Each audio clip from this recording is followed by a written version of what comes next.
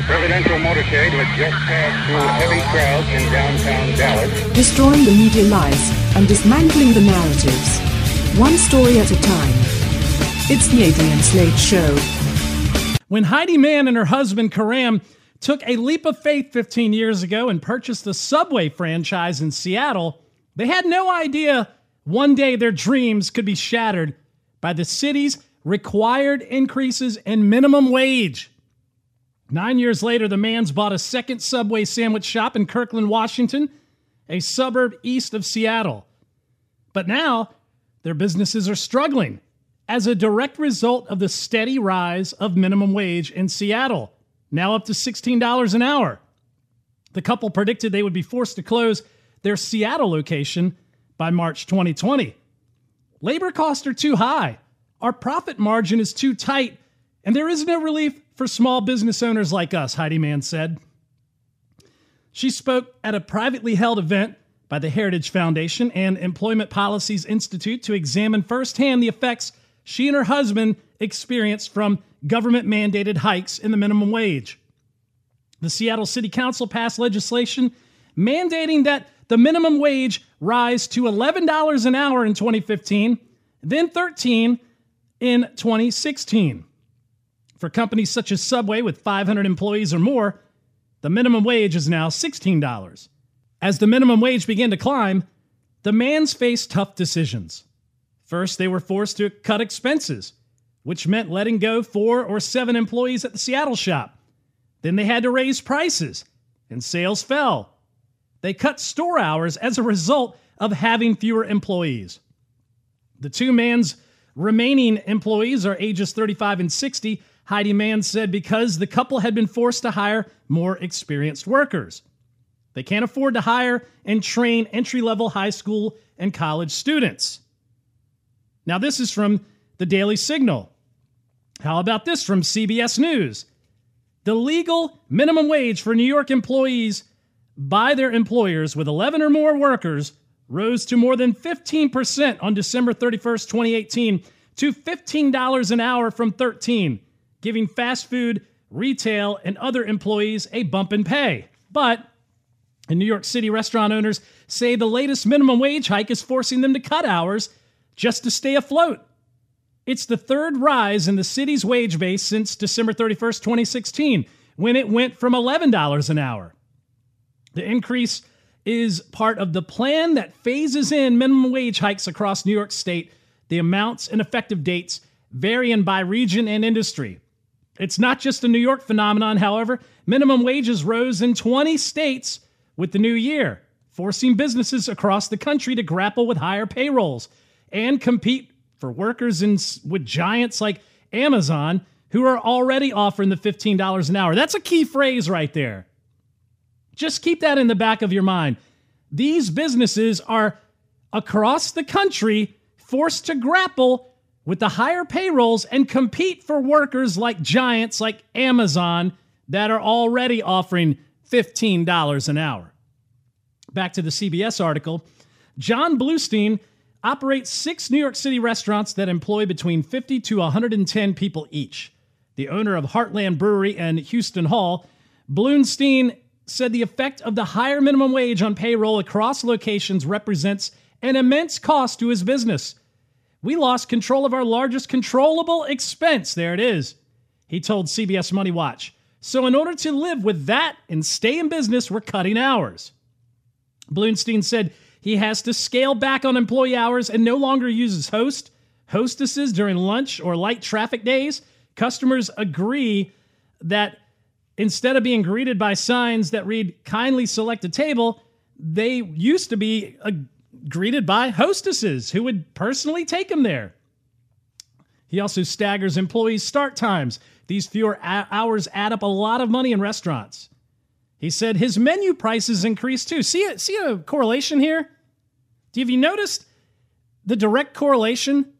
That government says, hey, we are going to mandate your minimum wage to be this flat amount. Now, it's across 20 states.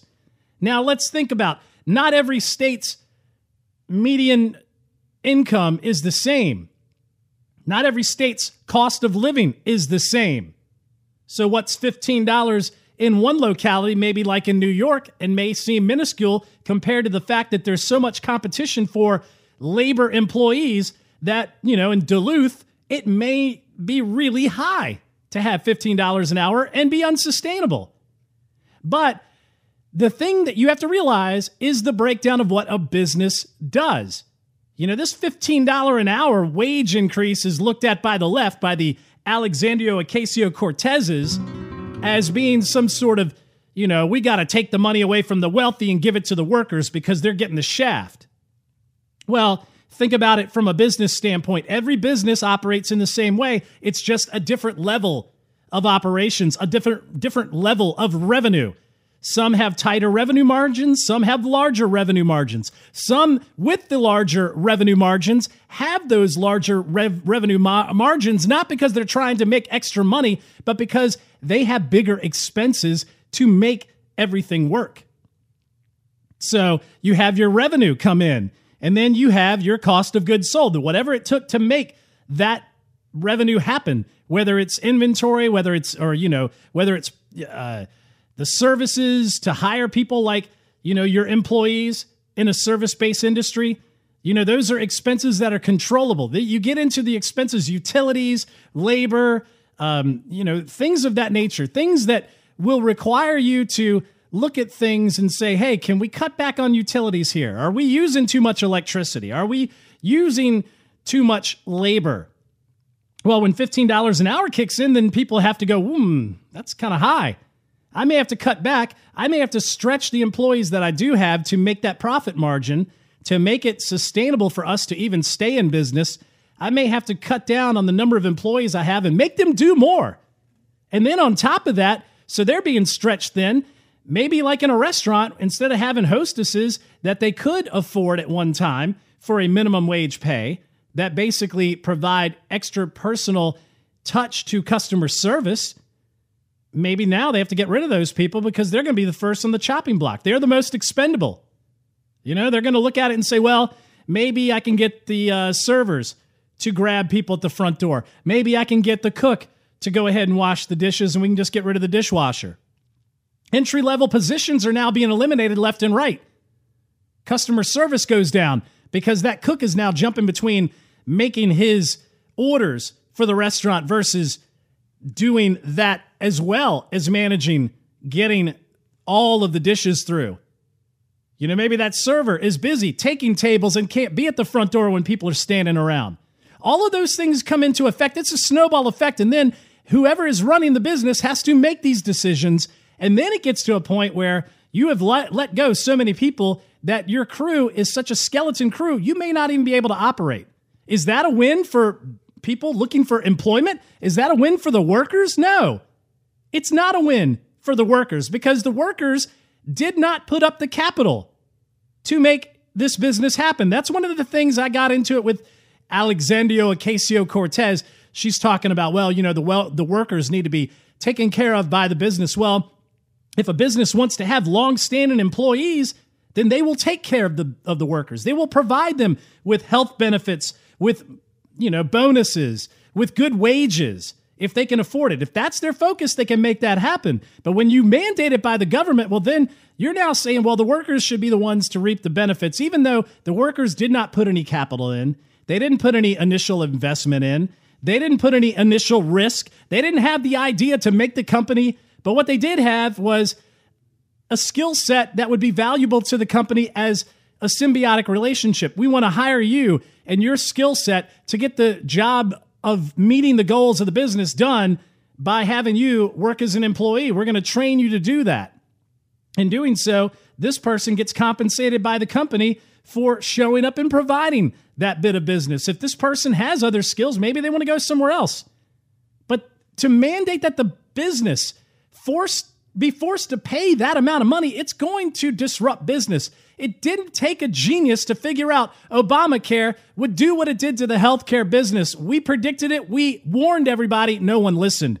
Same thing is happening here. And some businesses, like your Walmarts, like your Amazons, they have such profit margins. They have such scalable business models. They have such of a market share that they can weather a storm of being hit by a $15 an hour minimum wage hike. And you know what that does? That clears out all of the competition that is hanging on by a thread, that is still taking up market share, that is still providing competition. It wipes them completely out of the mix. They get knocked out because they can't handle that increase in cost, whereas Amazon and Walmart can.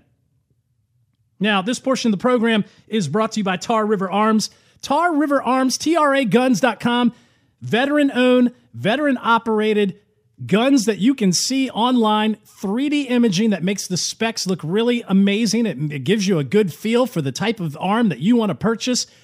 You know, support your Second Amendment rights. Support a good ma and pa business. Tar River Arms, TRAGuns.com. Mention Mojo50.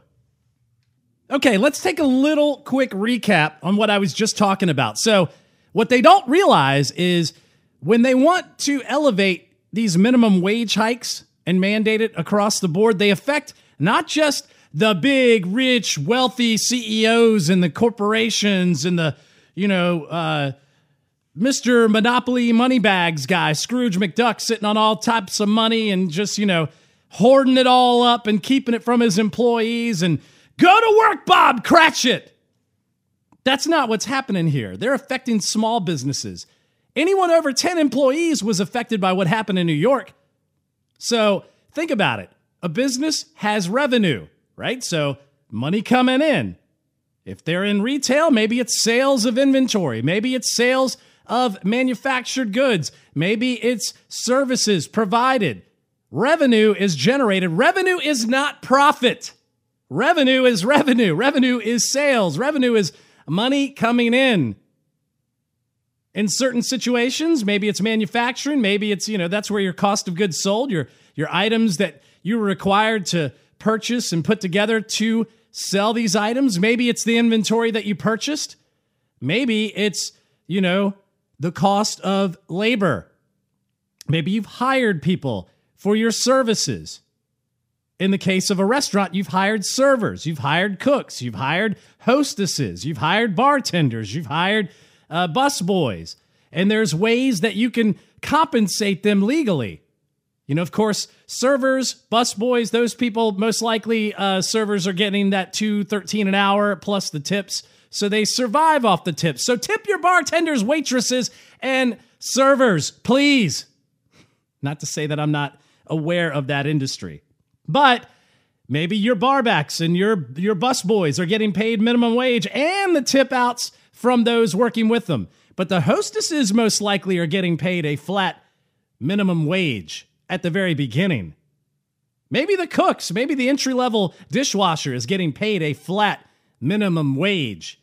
And you hike that up, you're then going to say, like we said earlier, how do I meet the needs of the job function that they want, but not kill my bottom line on the minimal amount of return on investment that I'm trying to make, the minimum profit margin on the money coming in, and still have those duties met? Well, I may have to have the servers greet the people, which may not be efficient and may not be 100%.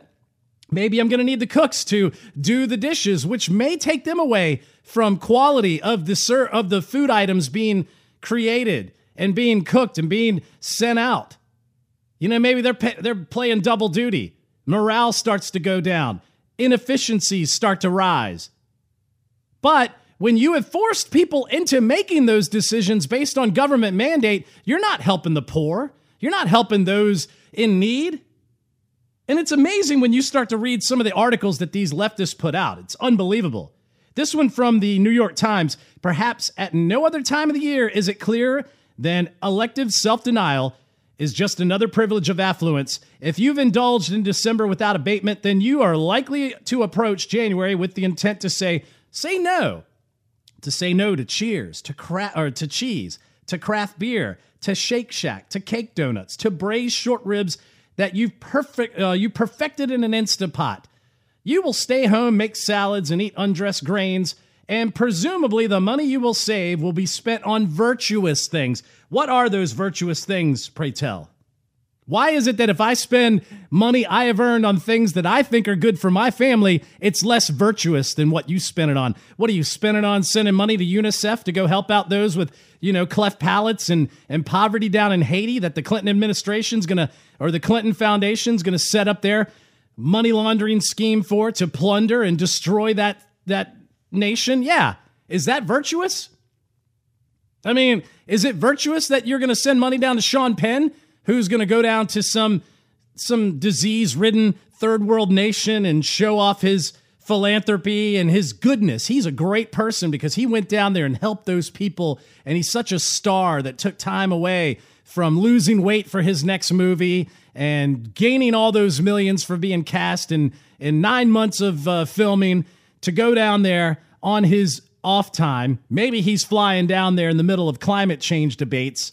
Maybe he's flying to Davos or in the middle of the Davos climate change, the managing of the world economy summit that they had. Leonardo DiCaprio is going to fly in on a jet. Private people using private jets to fly into this thing and bitch about climate change. And then they go out and have these crazy, raging, sex-filled, totally overindulgent parties. Is that virtuous? Are those parties virtuous? Should the world leaders that meet in Davos go out there and say, hey, we got out here and talked about fixing poverty and talked about climate change and talked about sustainability and let's all get laid and get hammered up? I mean, is that virtuous? Going back to the article, on January 1st, the new minimum wage set at $15 an hour went into effect in New York City, and most companies employing more than 10 people have to pay it. The increase, considered a crucial step in the fight against poverty, is the result of hard-fought grassroots organizing efforts begun several years ago and championed as a great victory by liberal politicians, even those who were initially not liberal enough to embrace it. Kamala Harris and Christian Gillibrand and all those frauds that'll be running for election. We're going to get into some of that. That'll be a lot of fun. But how much will the new standard do to alleviate some of the most punishing aspects of the city's affordability crisis? Right there, she's basically saying we need to increase wages beyond $15 an hour because the city in which we live in, the most competitive city in the nation, the city where industries all meet, the city where you don't have to work there for your job, but you decide to work there because you think you're going to get upward mobility and you're living in housing that supply and demand has caused the rent to go through the roof. The house of purchase or the price of purchasing a house has gone through the roof. And you know what? There's never a talk about, hey, maybe you don't have to live in New York City. Maybe you can accomplish your career goals living in a place that has a metropolitan area and the cost of living isn't through the roof. But that's never talked about. We got to go on with this crisis. The new $15 an hour wage went into effect in New York City. Most companies employing 10 people or more have to pay for it. Buried under the relentless flood of news during the last few months was a report sponsored in part by City Harvest, New York's largest supplier of food to pantries and hunger charities, that suggested less than optimistic predictions for what the new wage standard might achieve. The authors of the report calculated a self-sufficiency standard meant to determine how much income is now required to meet basic needs: housing, childcare, food, transportation, healthcare, without help from public subsidies for families of different sizes living in different parts of the country. The study found more than 2 in 5 households in New York City lack the income to cover necessities. Then leave. That's the beauty of federalism. That is why go into another state that has other state laws, that has other state regulations, maybe lack of regulations. Maybe it has a lower standard of living. Maybe it's a great place to live. It just doesn't cost as much to be there. Maybe it's even near a coastline. Who knows? You have the ability to leave. You don't have to stay in New York City. Some jobs do require you to be there. Like Hollywood. You're probably not going to be that big of an actor if you don't go to Hollywood. But guess what? Not every industry is requiring that. You know what does require that, though? DC, Hollywood, New York. Journalist! And this is from a journalist perspective. So they're fine with thinking that those metropolitan areas that are flooded by places that destroy any sort of electoral chances outside of an electoral college, laying the foundation of a playing field that's level, maybe that is why those places are packed and they view something like the Electoral College as being evil. But they found that this study is basically saying to live in New York City, you would need to make $69,427 a year. That amounts to an hourly wage of just under $33 a year. So guess what she's trying to do? Let's raise that minimum wage to $33 a year. So now it's not just that the minimum wage has to meet a good pay. It now has to take your family's budget and cover it all. Now, the Foundation for Economic Education said making the case for a minimum wage of $33 an hour in New York City, Gianna Belafonte from the New York Times thinks it's sufficient to calculate the minimum pay required for a single parent with 2 school-age children to sustain a certain lifestyle in New York City at $33 an hour. Wages, however, do not depend on how much pay workers need. Wages depends on how much value workers produce. Government requirements that workers be paid an amount greater than the value of what they produce throw workers who cannot produce that amount of value out of work. Astonishingly, Ms. Belafonte barely acknowledges this objection to minimum wages. To see the validity of this objection to minimum wages, suppose that low-skilled workers sold their output to the general public not indirectly by selling their time and efforts to employers, but instead by selling their outputs, such as packets of food, articles of clothing, hairdressing services, directly to consumers. Does anyone believe that all these workers' incomes would rise if government mandates that workers must raise to generate hourly incomes of at least $33 an hour, the prices workers charge consumers for these outputs? Who does not see that the result of these mandated minimum prices would be not the income increase that Belafonte envisions, but an income decrease, which is inevitable results of consumers responding to the higher prices by purchasing fewer units of these outputs? Exactly. When you raise that minimum wage, the business has to find a way to make that money. They're either going to cut in areas that they can cut, or they may raise prices. And when they raise prices, that means you as an individual consumer will then be hit with the brunt of those changes. Now, what's interesting is what also came out today in CNBC. This is a juxtaposition. Amid a mass nationwide truck driver shortage, Walmart has upped the ante by raising drivers' salaries to $87,500 a year on average, beginning in February, in a bid to attract the hundreds of workers it needs to fill out its fleet in 2019. The giant hired more than 1,400 new drivers last year, but as roughly 2/3 of the nation's freight is transported by truck and consumer demands for its wares increased last year, same-store sales grew 3% during 2018. The company needs another large batch of fresh drivers to keep it running. But the ultra-low unemployment rate and the job's challenges on the road lifestyle mean there are fewer workers interested in taking these roles. The American Trucking, let's flip over to here so you can hear my paperwork. You can hear that I'm prepared.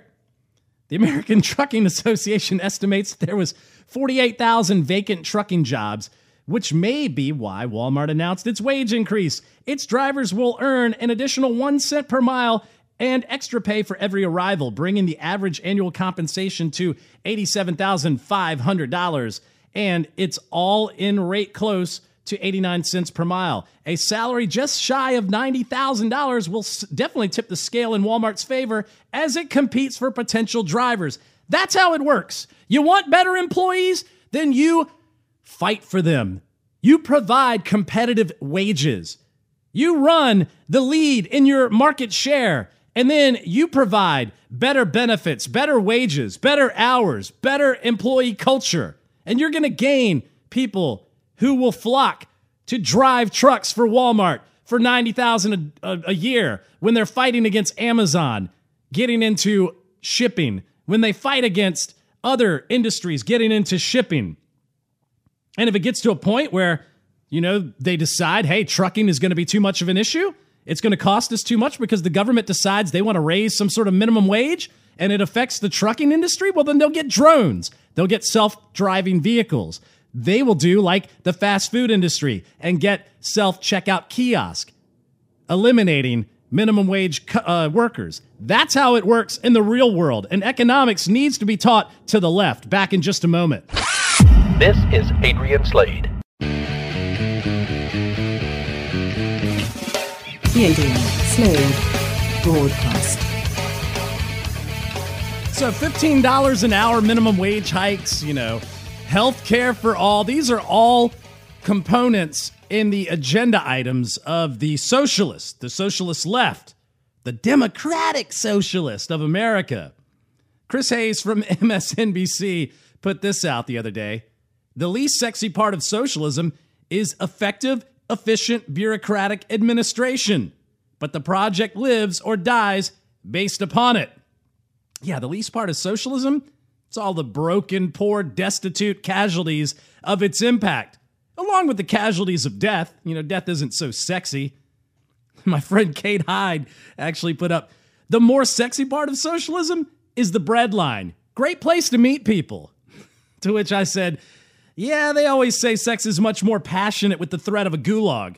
At least the New York Times said so. They actually had a piece that said, why women had better sex under socialism. When you're suddenly stricken with the desire and the consciousness to rise up about your individual rights, sex is pretty daggone good. It's in the Kama Sutra, I guess, when you're behind the Iron Curtain. But that is what we see with what's going on with socialism and the New York Times and with the Democrat Party, because the Democrat Party is moving they've already moved to socialism. Don't get me wrong there, but it's amazing when you start to look at some of the things that they're looking at for the new primary season, which is coming up, the Democrat primaries. That is going to be a crap show to watch. There is not enough popcorn for us to enjoy this poop show. Of course, Elizabeth Warren, she was the first to step in the fray with her little beer summit, her Periscope, her little Facebook Live video. There we go.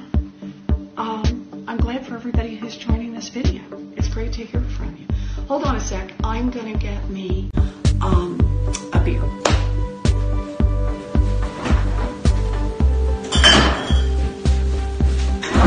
Hey, Robert, my husband Bruce is now in. You want a beer? No, I'll pass on the beer for now. You sure? Come over and say hello to folks. Yes. So, this is my sweetie. Hello. He's the best. And I'm crazy. I love you too. Thank you for being here. Pleasure. I'm glad you're here. Enjoy your beer. So, who have we got here so far that I can see? Gabmar, good to see you. Hello. Happy New Year to you. Yeah, Elizabeth Warren. Is this doohickey on? What is this live stream video thingy on my phone? I love these fangled new thingamabobs. I'm gonna get me a beer. Honey, do you want a beer? It was a horrible attempt at trying to be a social media influencer, which Alexandria Ocasio-Cortez, she seems to have gotten that down. She decides Elizabeth Warren, Hiawatha, Pocahontas is going to break out. She's going to break out the axe and start scalping people. Most importantly, she's going to go after the scalps of the wealthy, the perpetually wealthy. She says, billionaires like this guy make me wonder what our country needs more of. Ranches with golf courses designed by PGA players and fireplaces imported from European castles, or universal child care and a Green New Deal, #ultra millionaire tax. Okay. She also said, this billionaire NFL owner just paid $100 million for a super yacht with its own IMAX theater. I'm pretty sure he can pay my new ultra $1 million tax or ultra millionaire tax to help the millions of yachtless Americans struggling with student loan debt. Ms. Warren, why is it that you think you need to be the arbiter of what people need or should have? Why is it that you think you should be the one to dictate what somebody should have? More importantly, you're worth $8 million. Why is this something that should be of concern to you? And why do you get to make these decisions? I don't think Elizabeth Warren has the propulsion that she believes she has. She and Bernie Sanders are actually in a weird position that is very eerily similar to what happened to Rick Santorum on the right. Remember back in 2012, during the primaries, Rick Santorum, he was considered the principal conservative ideologue that staunch conservatives weren't getting from Mitt Romney or many of the other candidates that were in line or, teed up next to be the GOP candidate. And he finished off with an extremely strong run during that primary. Then you take it 4 years later, he couldn't even get off the little kids' table of early debates. The overflow debates of candidates that weren't polling well. His message no longer connected from his persona. Now, the message was still connecting. People still wanted the message. But they didn't want it from him. They didn't want someone like him carrying the torch when they had all these other viable candidates who can embody that message more attractively to represent the movement. Same thing is happening with this situation with Bernie Sanders and Elizabeth Warren. At the time, they were the only ones out there to glom on. You start bringing in some younger blood, some Alexandria Ocasio-Cortezes, some Beto O'Rourke's, some Kamala Harris's. You might be able to move that needle from a different location, from a younger, youthful movement. And that's what's going on right here. Look at the money they sunk into Beto in Texas. And they're actually trying to primary Alexandria Ocasio-Cortez in the upcoming, her re-election. This is from The Hill. Alexandria Ocasio-Cortez has infuriated colleagues by aligning with a progressive outside group. That's threatening to primary entrenched Democrats. Now some of those lawmakers are turning the tables on her and discussing recruiting a primary challenger to run against her social media sensation. At least one House Democrat has been privately urging members of the New York delegation to recruit a local politician from the Bronx or Queens to challenge Ocasio-Cortez. What I have recommended to New York's delegation is that you find a primary opponent and make her a one-term congressperson. So they're gunning after her. And what's really interesting is she actually said something that I agreed with. I mean, it really kind of took me for a loop when I saw this. She actually put out, you've got council people who have been waiting 20 years for that seat. That broken mentality, that public office is something you wait in line for instead of earning it through hard organizing. That is exactly what voters want to change. Shows how disconnected some folks are. That's when I'm like, I'm agreeing with her? Did Mount Vesuvius just erupt with pure chocolate? Pure Ghirardelli chocolate all over the city, all over the town? Do I want to take a trip out there and partake? Yeah, she actually said the same thing we say on the right. When we looked at Rick Santorum primarying Mitt Romney, and it was Mitt Romney's time. It's always there. Time. It's no one's time. And, after we hear Ms. 1,124th Cherokee drop into the race with her beer, and we throw other people's hats into the ring, we start to hear new people jumping on board. One in particular is Kristen Gillibrand, and she got this nice little fluffery from Stephen Colbert on his Late Show. Well, there's been a lot of speculation as to why you're here tonight, and I just wanted to point out to everybody, what could she possibly have to talk about? She was here in November. November, take out the holidays, you were basically here last week. So, I'm just curious, do you have anything you would like to announce? Yes.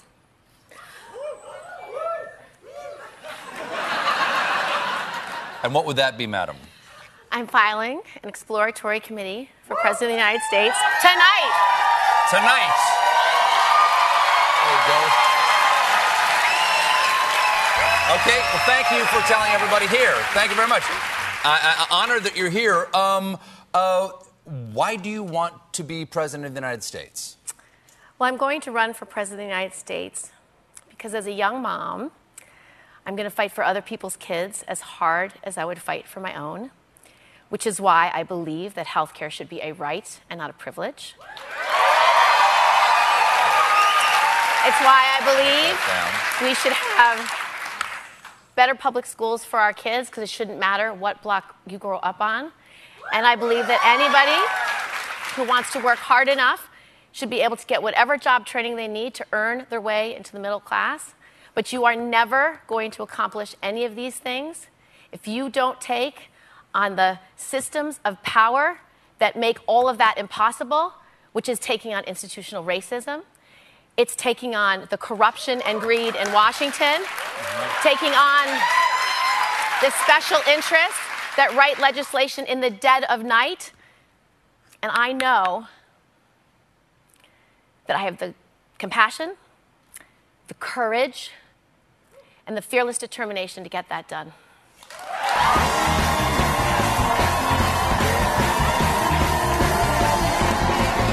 And of course, it didn't take us long to have news hit the wire on stories attacking Kirsten Gillibrand, who's mulling the 2020 presidential run, said global warming was life or death to Americans when discussing her support for the so-called Green New Deal. However, Gillibrand has been criticized in the past for billing taxpayers for private jet travel to locations she could have flown commercially. Amazing. Gillibrand is a fraud on the climate change. You know, she's taken the Leonardo DiCaprio, Al Gore approach. Then we get to the whirlwind of Kamala Harris as she throws her hat into the ring. More late night show fluffery while she gives us her mood music. Kamala Harris, and this is my mood mix. Hey, it's Kamala Harris, and this is my mood mix.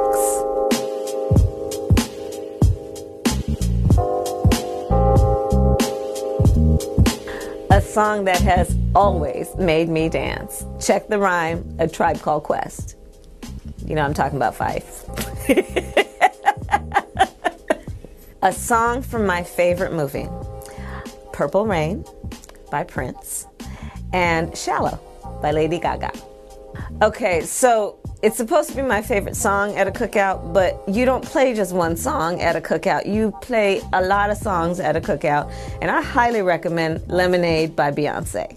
A song that lifts my spirits always, Oh Happy Day by the Edwin Hawkins Choir. A song that has to be played loud because you have to hear the bass. The Sun is Shining by Bob Marley and the Wailers. Right? The sun is shining and a song that reminds me of Howard University, my alma mater, the Mecca, the real HU. Push It by Salt and Pepper. Because it was a real hit song when I was there. Favorite song from my childhood, Young, Gifted, and Black by Aretha Franklin. A song that makes me think of my birthplace, Oakland. Anything by Too Short. Too Short! A song by one of my favorite rappers from California would be Humble by Kendrick Lamar. I work out in the morning, every morning, and folks wanted to know a song I listen to while working out. I don't.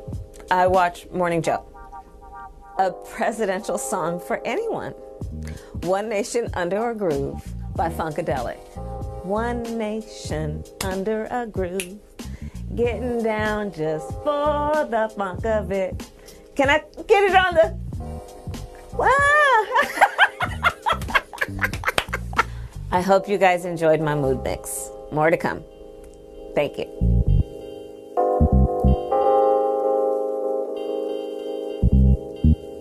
And look, I love Tribe Called Quest, saw him with De La Soul, but that doesn't want to make me vote for Kamala Harris. And she even wants to be a representative of Marvel Universe's nation of Wakanda. So you will make the right choice. And as always, Wakanda forever. Paid for by Kamala Harris. She got a full-on town hall on CNN. So we know who's crushing on some Kamala right now. She talked about gun safety. 20 6- and 7-year-old babies were massacred in Connecticut. They failed to act. Here's what I think. I think that somebody should have required, and this is going to sound very harsh, I think somebody should have required all those members of Congress to go in a room, in a locked room, no press, no one, nobody else, and look at the autopsy photographs of those babies. and then you vote your conscience. This has become a political issue. This has become a political issue. Kamala Harris or Kamala Harris. Kamala, I don't know, tomato.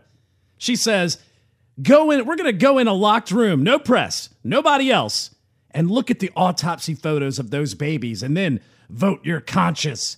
It's become a political issue, talking about gun violence and some wackadoo kid who stole his mom's weapons and shot and killed her and then went to some school that she wasn't even related to and killed all those kids. Well, guess what? How about we take you and the entire Democrat Party into a hospital room and you look at the autopsy photos of all the kids that you want to kill. Look what they did in New York when they passed the abortion issue. Yeah, 40 weeks. You might as well just catch them on the way out the birth canal and just snipe them. And then they tried to do that here in Virginia. Just listen to this lady and her proposal to the Virginia state legislation. So how late in the third trimester would you be able to do that?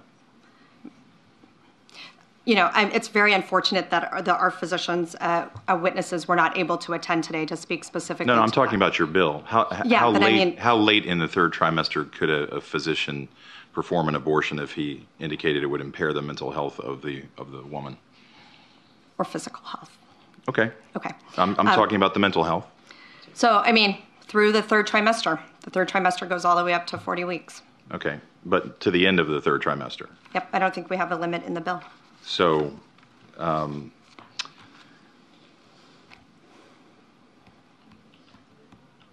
she is about to give a birth, would that still be a point at which she could request an abortion if she was so certified?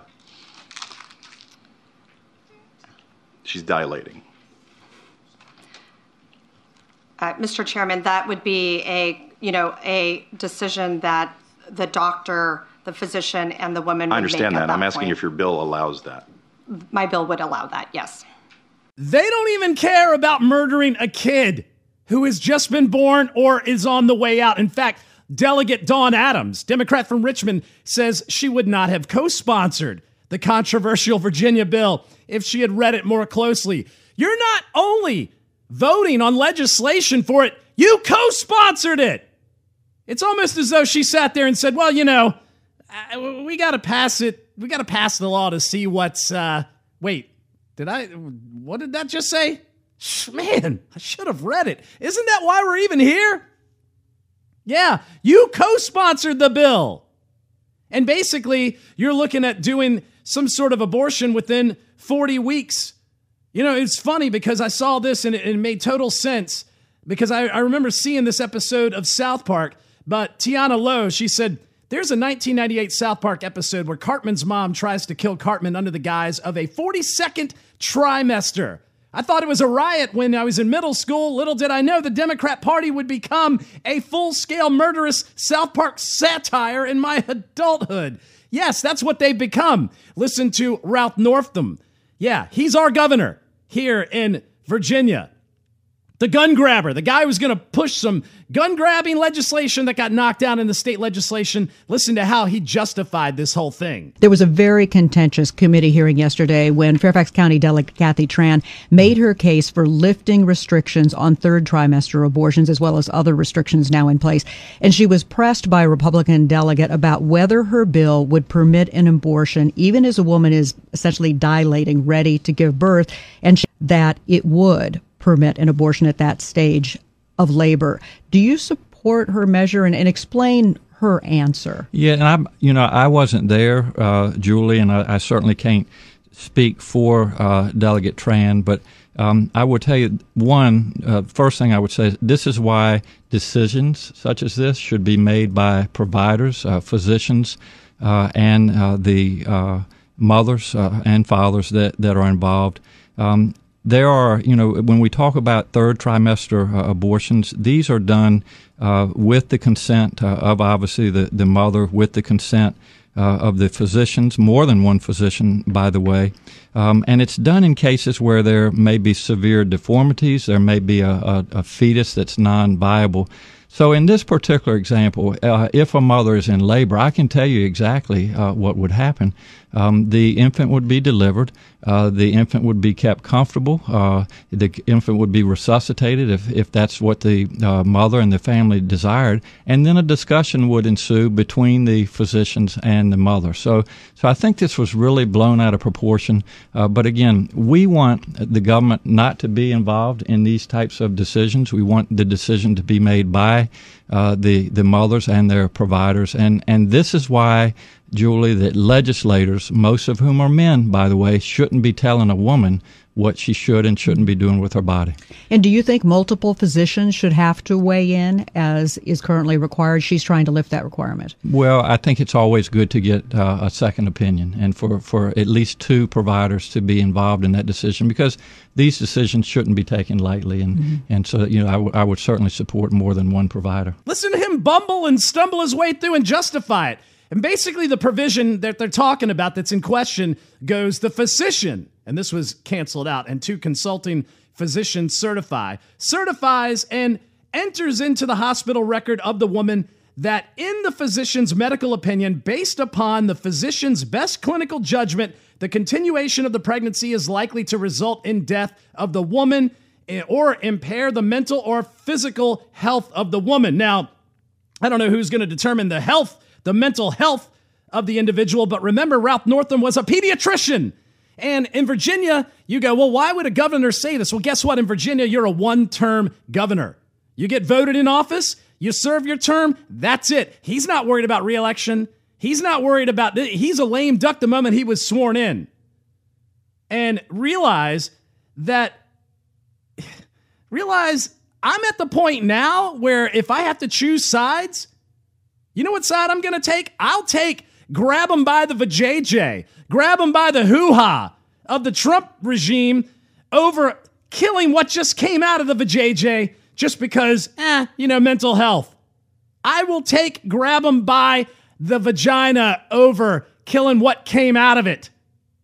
I mean, they want common sense gun laws and 3-day waiting periods and background checks. They don't even consider common sense rights to life for a human that was just born. And these arbiters of choice don't even want you to have health insurance choice. They want the government to handle all that. But they do want you to be approved by a board of elected bureaucrats who have zero medical experience to decide, maybe you should kill your baby or not. I mean, are we living in China? And realize that even though this kill the baby at the last minute abortion bill was introduced in Virginia, Virginia is dictated by counties in Northern Virginia and in the capital, but mostly in Northern Virginia, basically due to a bloated federal government. Yeah, there's a couple random counties and cities throughout the Commonwealth or the communist wealth that aren't completely built upon the population of the federal, government, the federal employees that work for the government bureaucracy. But really, it's all Northern Virginia that does it. So this bill was really an abortion bill that is a reflection of the mindset of the federal government. Notice that there was a pattern to this legislation. They passed it in New York, and then they turn around. They've already got it in the works in Virginia. You think there's other state legislators that aren't out there working on this? You think there's other state legislations that will not automatically see this come to pass, at least be brought in front of it? Luckily, Virginia knocked theirs down. New York, not so much. New York, the same idiots that voted this guy in. We're not going to make America great again. It was never that great. We have not reached greatness. We will reach greatness when every American is fully engaged. We will reach greatness when discrimination and stereotyping against women, 51% of our population, is gone. Yeah, he doesn't really care about, the life of a kid. We're going to have to reach greatness in America when discrimination of 51% of the population is gone. Not just 51% of the population. Andrew Cuomo, that guy, he was for abortion right there on the gurney. But then at the same time, he is in outrage over lethal injection, and he will jail you over gender mispronouncing. This guy is a piece of work. And in Virginia, they tried this crap here. And, what is going to be considered mental health? I mean, remember, this coordinated effort that they're going to do on these state legislations is just like the bathroom bill. Google Terry Bean. We did a show on him, a pedophile, a leftist activist who sought out progressive legislatures that they knew they could pass ridiculous measures in so that when they got on the state level in a conservative state, then they would get rejected and everybody could cry homophobia, xenophobia, phobophobia, racism, whatever fits the demonization effort. But if it's a mental health issue, what? Do you have postpartum? Are they going to stop you from taking it upon yourself to kill your kid and do it for you because you have postpartum? Maybe it's because, now they can use a midwife or somebody else to do the issue. They don't even need a doctor. In Iceland, they talked about eradicating Down syndrome. Is that what we're trying to do? We just eradicate any sort of genetic issue by just killing everybody. So I wanted to get into some of Kamala Harris's policy issues, but I kind of felt like we're going to save that for another day. We're going to save Kristen Gillibrand's issues. We're going to save Beto O'Rourke and how they're attacking Howard Schultz, the ex-Starbucks CEO, because he wants to run independent, how they're pissed about that, and they want to eliminate the one guy who's standing up going, hey, are we reasonable here? We're back in single-payer health care with no choice, but then we're going to kill kids coming out of the birthing canal? That's your Democrat Party, gang. And you know what? America will never reach greatness when we have a Democrat Party out to destroy human rights and then turn around and say they're for it under the UN. Out to destroy individual liberty, but then to say, oh, well, we're for everybody's right to choose and we're for freedom of choice and tolerance. And they're out there attacking people with MAGA hats on and Catholic kids. And they are deceptive. And keep in mind, whatever they accuse the other side of doing, they're actively pursuing. And so when they talk about the right being Hitler and Donald Trump being Hitler, these people are freaking Goebbels. And they're out there slaughtering and committing genocide on unborn children. I'm Adrian Slade. Thanks for tuning into the show. You can listen to us on Mojo 50, the newest and edgiest libertarian conservative talk network. You can hear it on iHeart. Just search Mojo 50 or check out mojo50.com online. And you can listen to us Wednesday nights, 10 p.m. Eastern Standard Time. Also, Saturday, 5 p.m., Sunday, midnight, and Sunday at 5 p.m. Eastern Standard Time. You can also check us out on the Mojo 50 Spreaker page for the podcast. Also, check out the podcast on iTunes, SoundCloud, Stitcher, Google Play, TuneIn. Also on Podbean, Overcast, wherever podcasts are hosted, you can find the Adrian Slade Show. Just search Adrian Slade. Also, make sure to leave some sort of review. The reviews help us go up in the rankings. Review the show. Give us a 5-star rating, or at least, 4.5 if you like. Also, you can read the blog at adriansladeshow.com. You can also find us on social media at Rants Out Loud and at Adrian Slade Show on Twitter. Find me on Facebook. Also on Parler, MeWe, Convo, Snippy. Just search Adrian Slade, and you can find us all over social media. Donate to the show at patreon.com/Adrian Slade Show or anchor.fm. Your donation helps the show stay on the air, helps us to continue moving in the right direction to bring you the full story. Thanks for tuning in. We'll see you guys next time.